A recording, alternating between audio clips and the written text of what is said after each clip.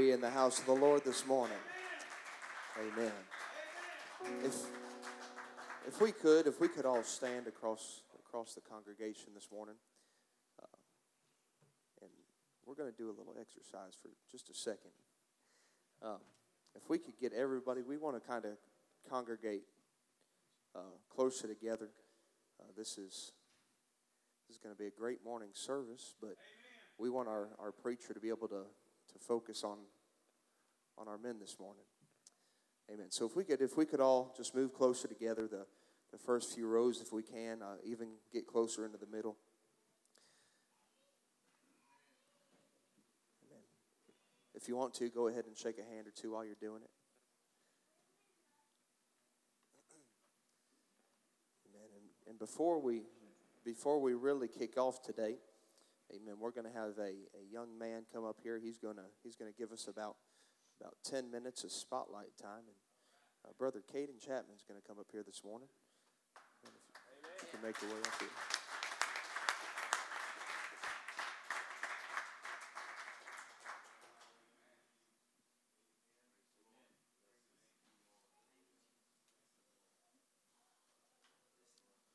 First of all, I would like to give honor to the district board and to those who gave me this opportunity to be behind this pulpit today and to speak to y'all this morning.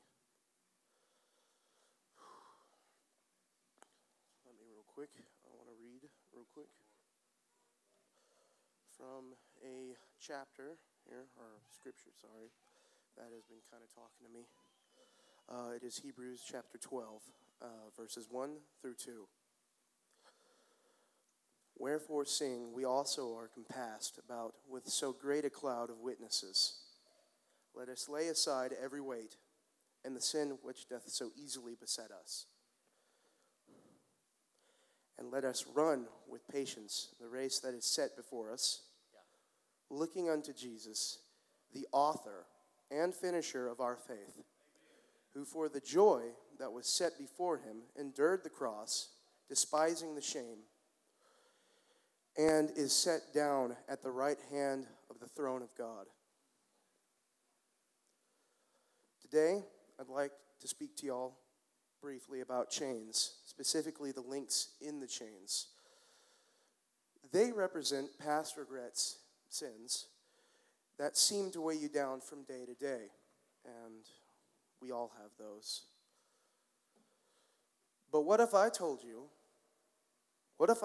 those chains were a lie from the devil? What if I told you that weight was just a lie? Because those chains have already been unshackled by the blood of Jesus Christ.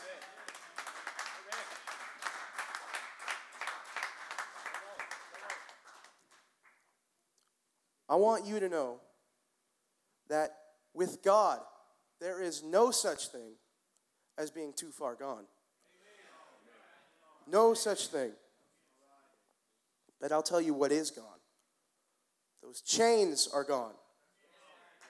They have been gone since Jesus went to the cross.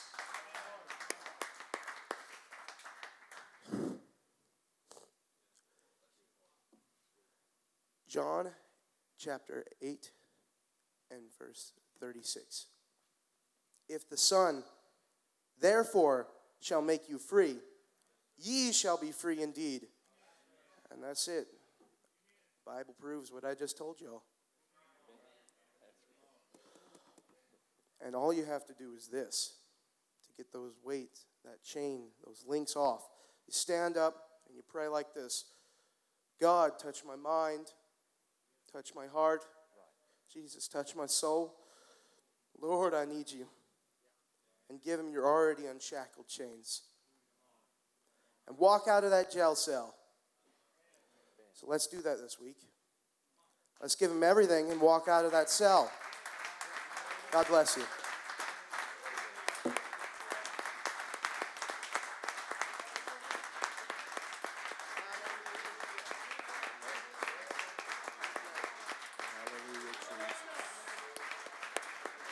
Hallelujah. Come on, can we go ahead and do that this morning? Go ahead and relinquish everything to God.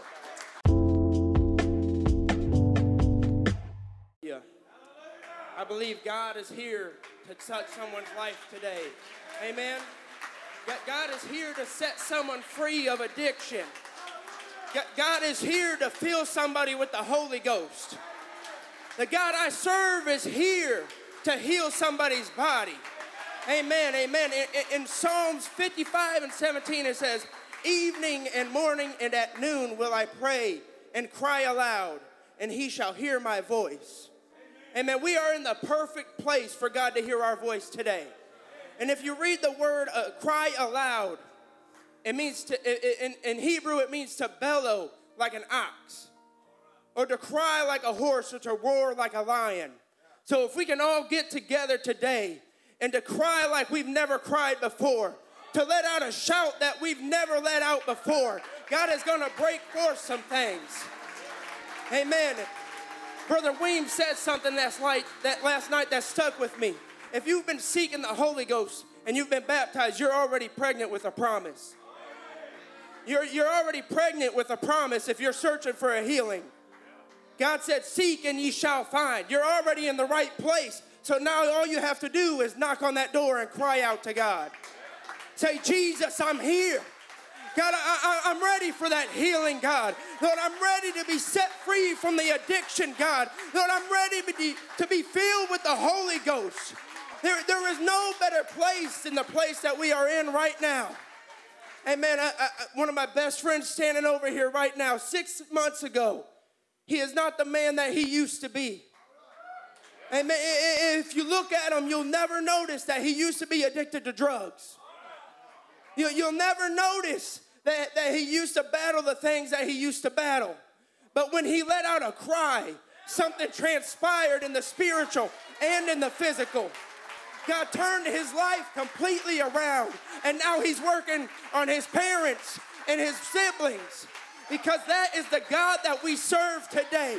And so if we can all get together in unity and worship God in one mind and one accord, because where 2 or 3 are gathered together, there he is in the midst of them.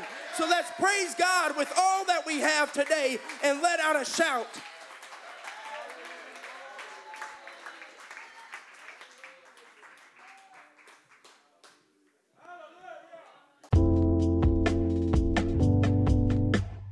Praise the Lord, everyone. If we were tonight to look back through the pages of time, somewhere around the years of 1410 to 1406 BC, we would discover a word of promise coming back to life to the nation of Israel. As God began to speak through Moses, he began to remind somebody about a promise that had been instated since the time of Abraham. He said, I'm going to drive out nations from before you, and ye shall possess greater nations and mightier than yourselves. Every place whereon the soles of thy foot shall tread shall be yours. No man shall be able to stand against you. For the Lord your God shall lay a fear and a dread of you upon them. You shall possess, you shall go forth. Enemies will fall before you, and you will possess and obtain the land. And all you have to do is walk forward.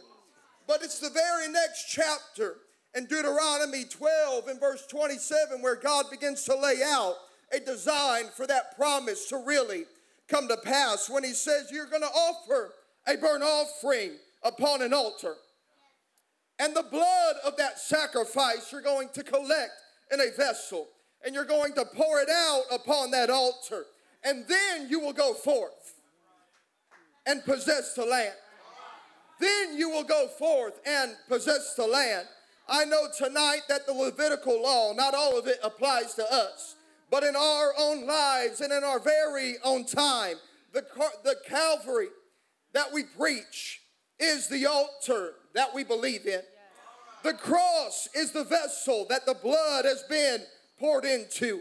And Jesus Christ, God, robed in flesh, walking on the earth, was the great sacrifice. And so tonight, on this last night of camp meeting 20 and 21, I believe that God is trying to remind somebody that if the blood is applied to your life, wherever your feet touch, wherever you might walk, wherever you might go, that land is yours. It's not just a land, but tonight in my church, we're stepping into revival. And tonight in my church, we're walking into miracles. We're walking into signs. We're stepping into the wonders that God has promised us. And because the blood of Jesus,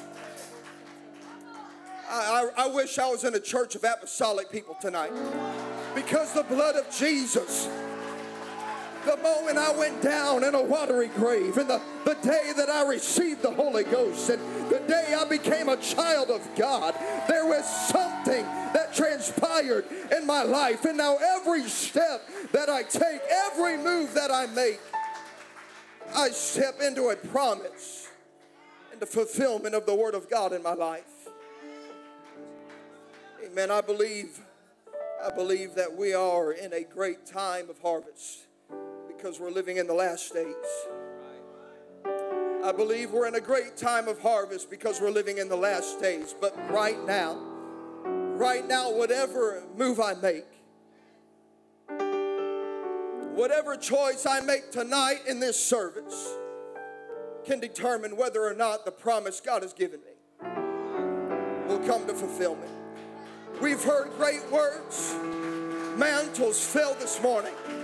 But if the blood is not applied to my life every day, and if I'm not willing to step forward and proclaim victory, if I'm not willing to step forward and proclaim deliverance, if I'm not willing to step forward and proclaim revival in my city, God will not do the work, and God will not let it come to pass unless I'm willing to do what God called me to, unless I'm willing to do what God called me to do. Amen. Amen. Before I step down, I will ask this one thing, that the district board, if you could please make your way to this platform tonight. They are asking that everybody who is on this district board of the great state of Texas, amen, would come up here and sit on the platform tonight. Man, I wonder if anybody's willing. Is anybody willing? I'm ready to see what God's going to do. I'm ready to see this place. Amen. Brother Gray, next year I'm ready to see the expansion that happens, and the fact that we barely have room now. But next year, because somebody is going to make a choice in this place tonight, next year,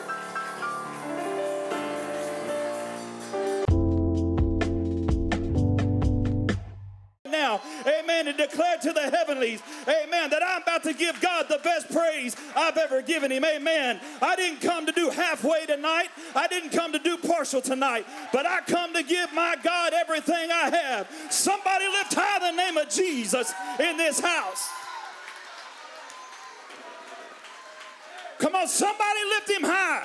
This isn't another ordinary Thursday night. But when you leave this place, I pray tonight that you leave ugly in the Holy Ghost. Amen. I hope you got your handshakes and your pictures in before the service starts, because when you leave, I pray that God leaves you ugly tonight. Amen. As I was getting ready for tonight's service, the Lord reminded me of a familiar story in 1 Samuel chapter number 17. Amen. Many of us in this building, we know that story. It's the story of David and Goliath. Amen.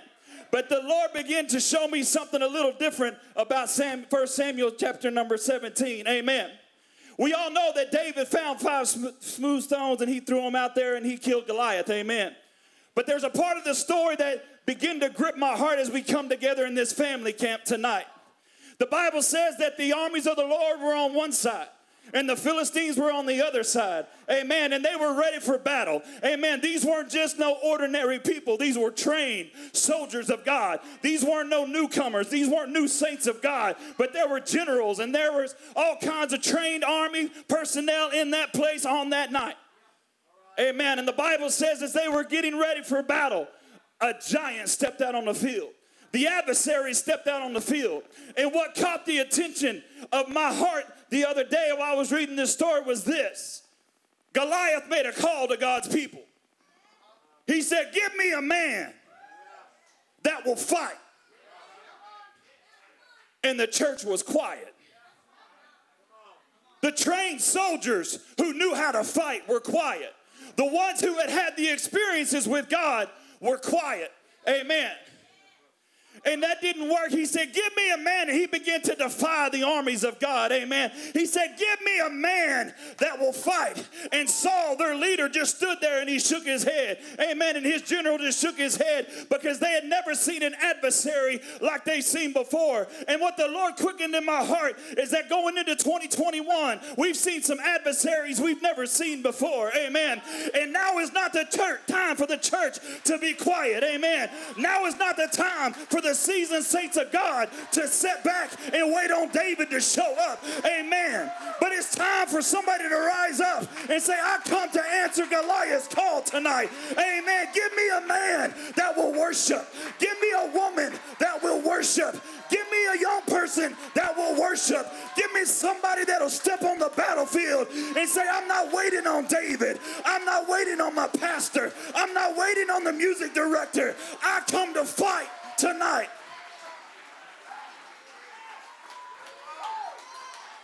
Mamas and daddies and pastors and every minister in this place, let me say something about that situation. When David walked up, how many of his idols were standing behind a rock? How many of the people of God that he looked up to were hiding behind a tree, shivering and shaking? Amen. The people he looked up to, the ones that he wanted to be like. He wanted to be like Saul. He wanted to be like the general. He wanted to be like the leaders. Amen. And he walks up on a situation where nobody's willing to fight. You don't know who's watching you tonight. You don't know who's standing next to you tonight. You don't know what young person is watching to see if you're going to step out. Amen. So my question is tonight on this Thursday night Family Camp 2021, is anybody going to answer Goliath's call? Is anybody going to say, I come to fight? Come on, don't stand back and wait on the person next to you. Don't wait on your pastor to step out. Don't wait on the right song tonight. You don't need the right song. You just need to learn how to fight. Come on, this is how we fight our battles, through praise and worship and adoration to the King of Kings and the Lord of Lords. Did anybody come tonight to fight? Oh, come on, that sounds okay, but did anybody come to fight? Oh, God's waiting on us for somebody to step out and say, I'm not waiting on David. I'm not waiting on David. I come to fight. I come to give God praise. I might be fighting for a young person. I might be fighting for a church member. Amen. But give me a man or a woman or a young person on Thursday night that will fight. Somebody lift up your praises to God right now.